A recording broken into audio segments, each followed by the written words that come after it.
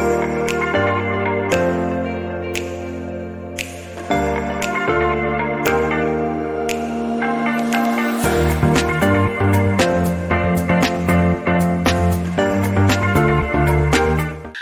I'm Lucia with the Cognitive Portfolio, and today I have with me Guilherme Martins, co-founder of Artica, a company that was focused on creative computing and robotics, and directed at improving teaching and learning strategies for children and adults. Thank you for joining us today, Guilherme.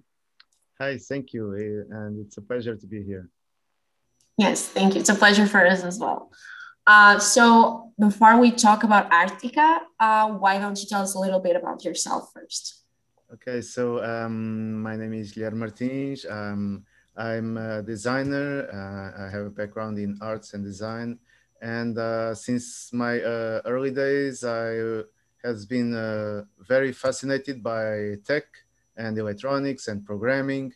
So I'm started self-taught, learning how to program, learning basics of electronics, and then starting to play with motors and done my little robots. And yeah, so and in 2010 I co-founded Artica with my business partner Andre Almeida, and during the 10 years it was a very big adventure, and yeah, probably we will discuss more in depth about this journey. Yeah, about the company. Yeah, of course. Yeah.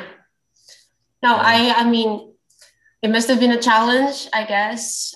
We talked about it, like more or less the path that Artica held in Portugal, but it must have been a challenge, of course, for us, for you to, I mean, to hold a company in edtech industry in Portugal. Do you want to tell me what is the edtech scene like in Portugal, or what was your experience? You know. Yes, so the edtech scene in Portugal is very how do I say, very developed. In almost every school has have a programming discipline. Even in the public school, which is great. And there are some initiatives by teachers that that are taking this initiative of bringing programming and tech skills to young public. They are developing this initiative and making it even greater. Yeah. No, I remember when I was in middle school, the first interactive boards were being introduced to us. The teachers didn't know how to work with them, but it was just so cool to be able to like it was just like a completely different approach, you know, to the old chalk and boards, I guess. Yeah, I still remember those boards. It was just such an exciting day. The first time we got to, you know, learn about it. It was just this thing from the future, you know. I still remember that. Yeah, and I think it's great that, you know, even the public schools in Portugal, which is I guess, you know, most schools in Portugal are public schools, to be, you know, trying to improve all the time and trying to engage with these new technologies. Yeah, totally. Yeah. And I'm feeling very old because I didn't get these interactive boards when I was at school. But yes, that's true. And the fact that at least in my area where we brought these robotics workshops to the schools, we kind of bridge the gap, because young kids and even teenagers of the secondary, they see technology and robotics and programming games like something very distant. Yeah. And so we kind of bridge this gap and bring technology closer to the students, which was great. Yeah, no, I agree. I mean, the first time we talked, we mentioned this as well. Like, it's robotics still feels like something coming from the future to us. You know, for people who don't understand how it works, for people who don't have access to it as easily as, you know, I don't know, for people who don't have like Yeah, easy access to it, you know. yeah, of So course. people, I mean, I guess students and kids, even if it's from primary school, even if it's from high school, to be able to see these things for the first time, it's great, and to be Yeah, able to totally. learn from it, it's even better. So still about Portugal a little bit. Do you think that Portugal could be considered, or Portugal could become a hub for edtech in the future, Well, like in the close future? yes, I totally believe so. And Portuguese schools and even students, there is these competitions of robotics for Yeah. like soccer with robots, and there is the other, I don't know the name. It's kind of a robot. It's a firefighter robot competition, right? Really? So Oh my yes, god. and it's a worldwide competition, and Yeah. The Portuguese students are on the top of this competition. Yeah, yeah, Go Portugal. yes, and so I totally we have everything we need to Yeah.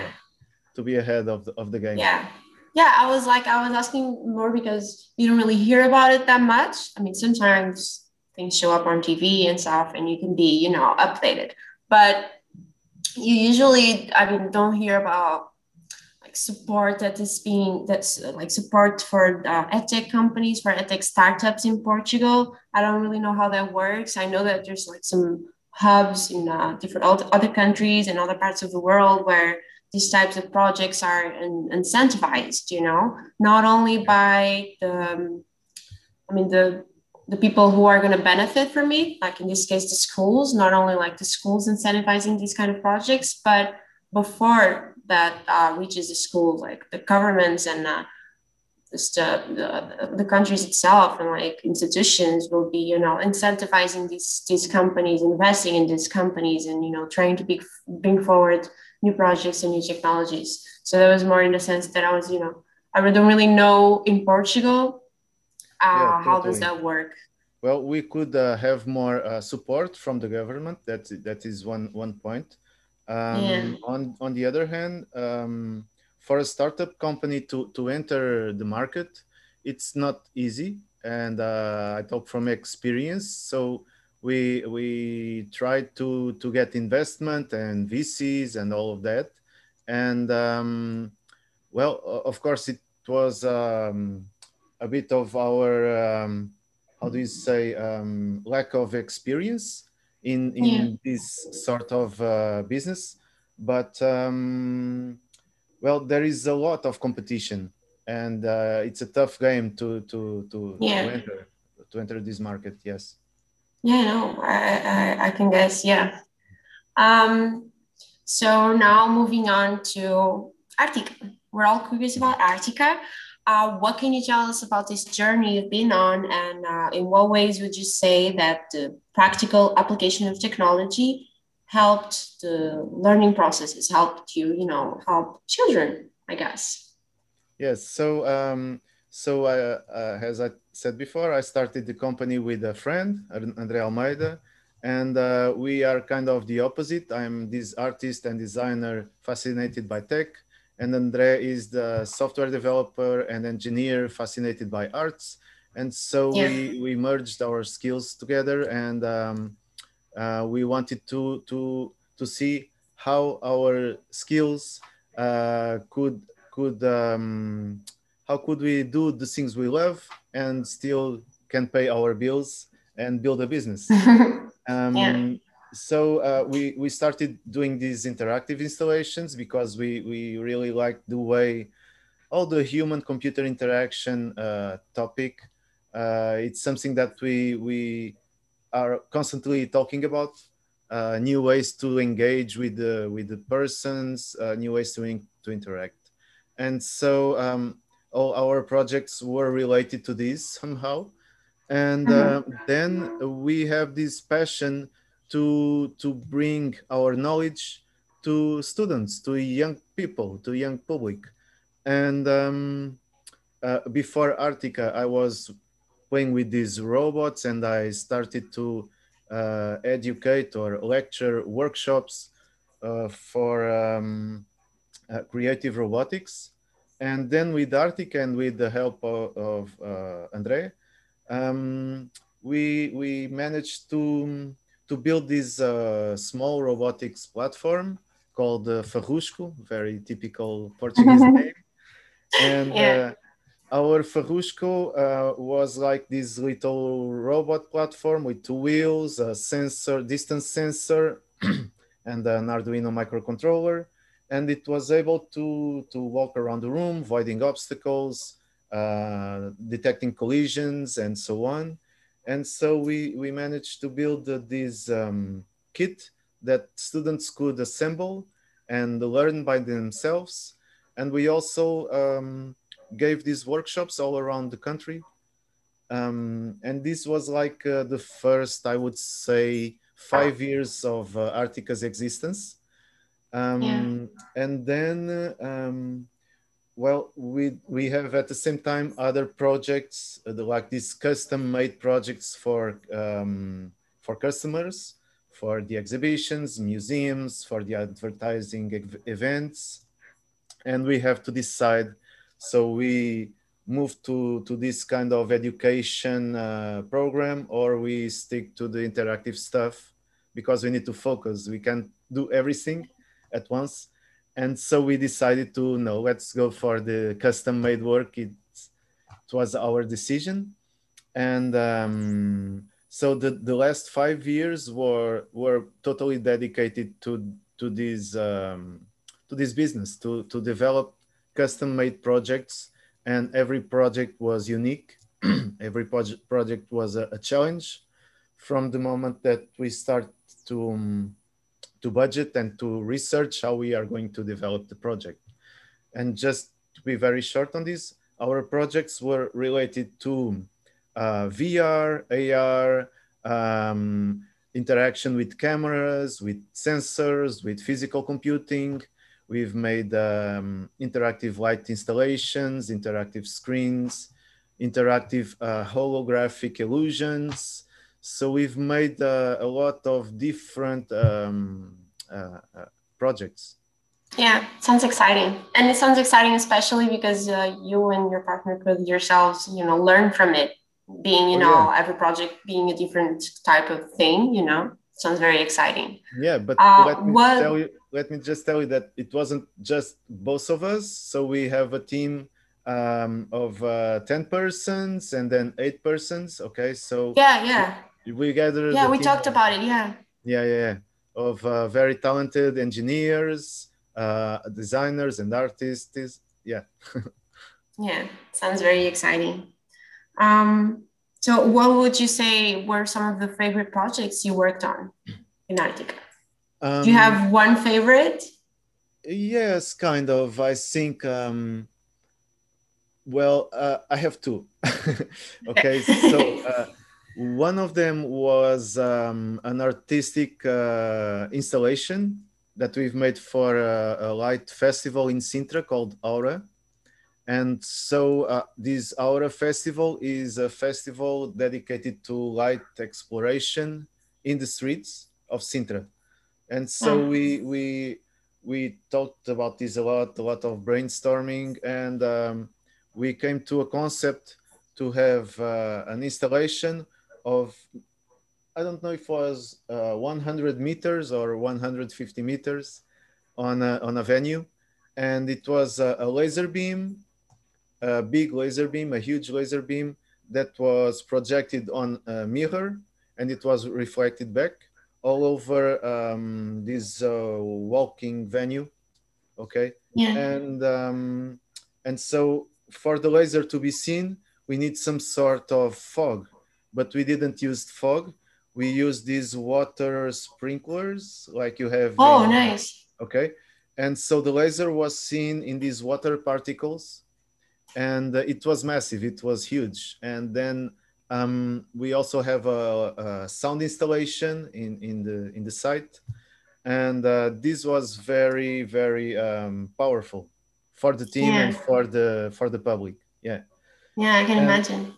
yeah, and I think my other the project that have most impact on myself and even on the company and on the team was in 2019, the brain exhibition, Brain Wider Than the Sky in the Fundação Gulbenkian. Yeah. And so we've made 13 interactive installations, most of them tablet based, touch screen based, like small games, cognitive games, perception games, because the subject was the brain and how the brain functioned. So we've made all these games that are known in the neuroscience field, and this Yeah. was curated by a neuroscientist, Rui Oliveira. And then we've made a huge interactive sculpture of a neuron, and it was like 17 meters of sculpture, and it was made in fiberglass. Inside of the fiberglass, we have these optics fiber, how do you call, light optic fiber or light Yeah. fiber optics. And Yeah. Something so like that. all the sculpture was illuminated on the inside, and it was Mm-hmm. interactive. So it was something like the functioning of a neuron.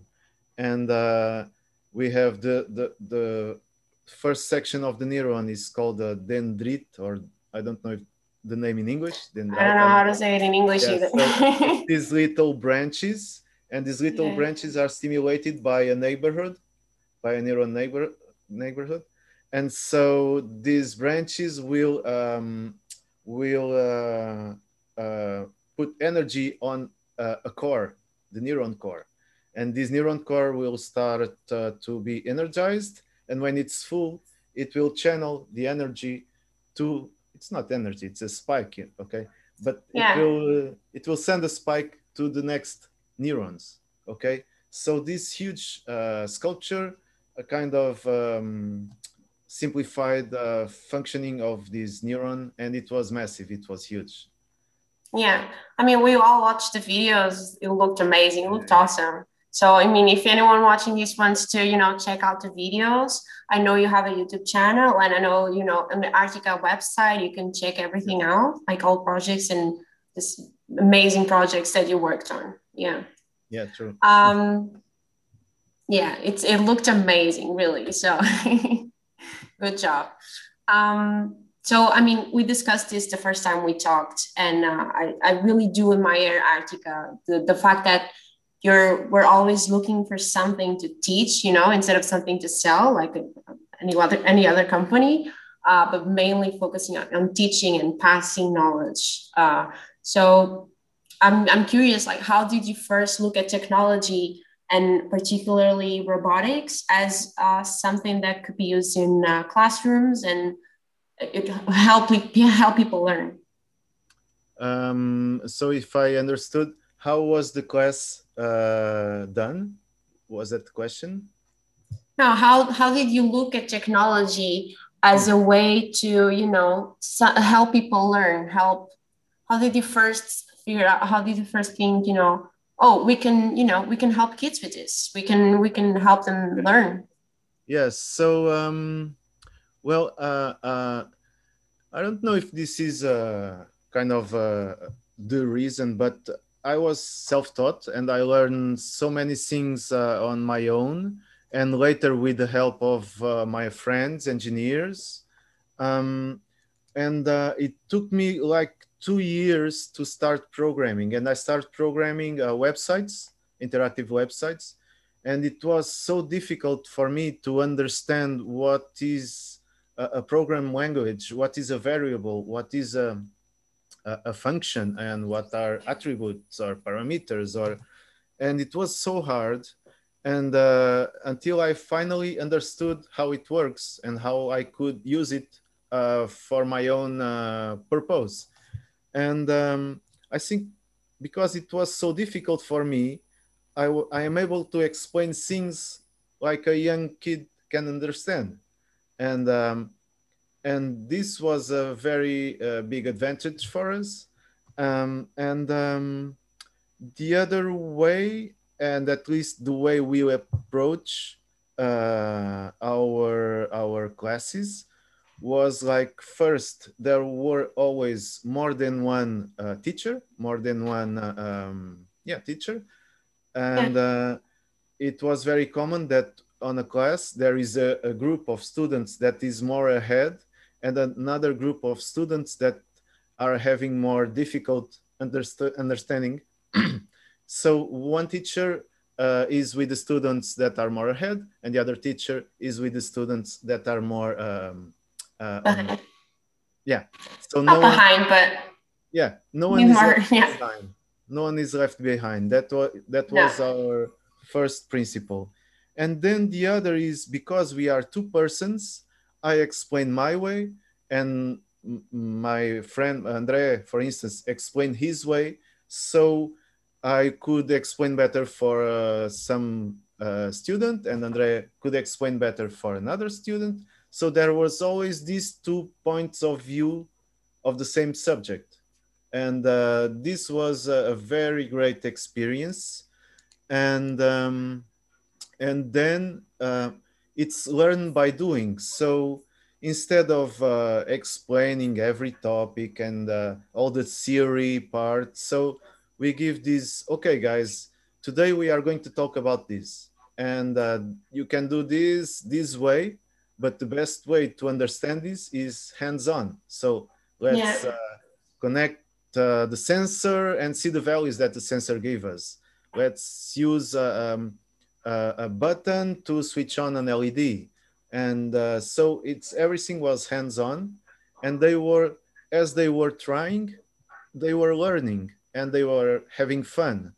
And the having fun part is the more important, because we are having fun, we are learning, we are understanding, we are talking about, oh, I'm having this difficult, or I don't understand why is this happening? And in the end of the day, it was all about having fun, And yeah. And I guess, when you're having fun and you're not thinking about, oh my gosh, I have to learn this, you're more open to it, and it's just easier for, knowledge to permeate, I guess. Yeah, of course. Yes. It does make sense. So what would be your advice, would you say, for people who would like to pursue these same goals with technology and education, and people who would want to get into edtech right now in Portugal? Well, my advice is go for it. Put your how do you say in English? Put your feet wet, or go for it. Yeah, put your feet in the water. Yeah. Yeah, exactly. Go for it. Follow. Well, at least for us, it was a passion, and if you have this passion, follow your passion, and it will be rewarding. That's for sure. Yeah. Okay, and there are so many schools willing to have these initiatives, and it's not a shame to do something for free to try out. And if you prove to yourself and to the community that you are bringing value,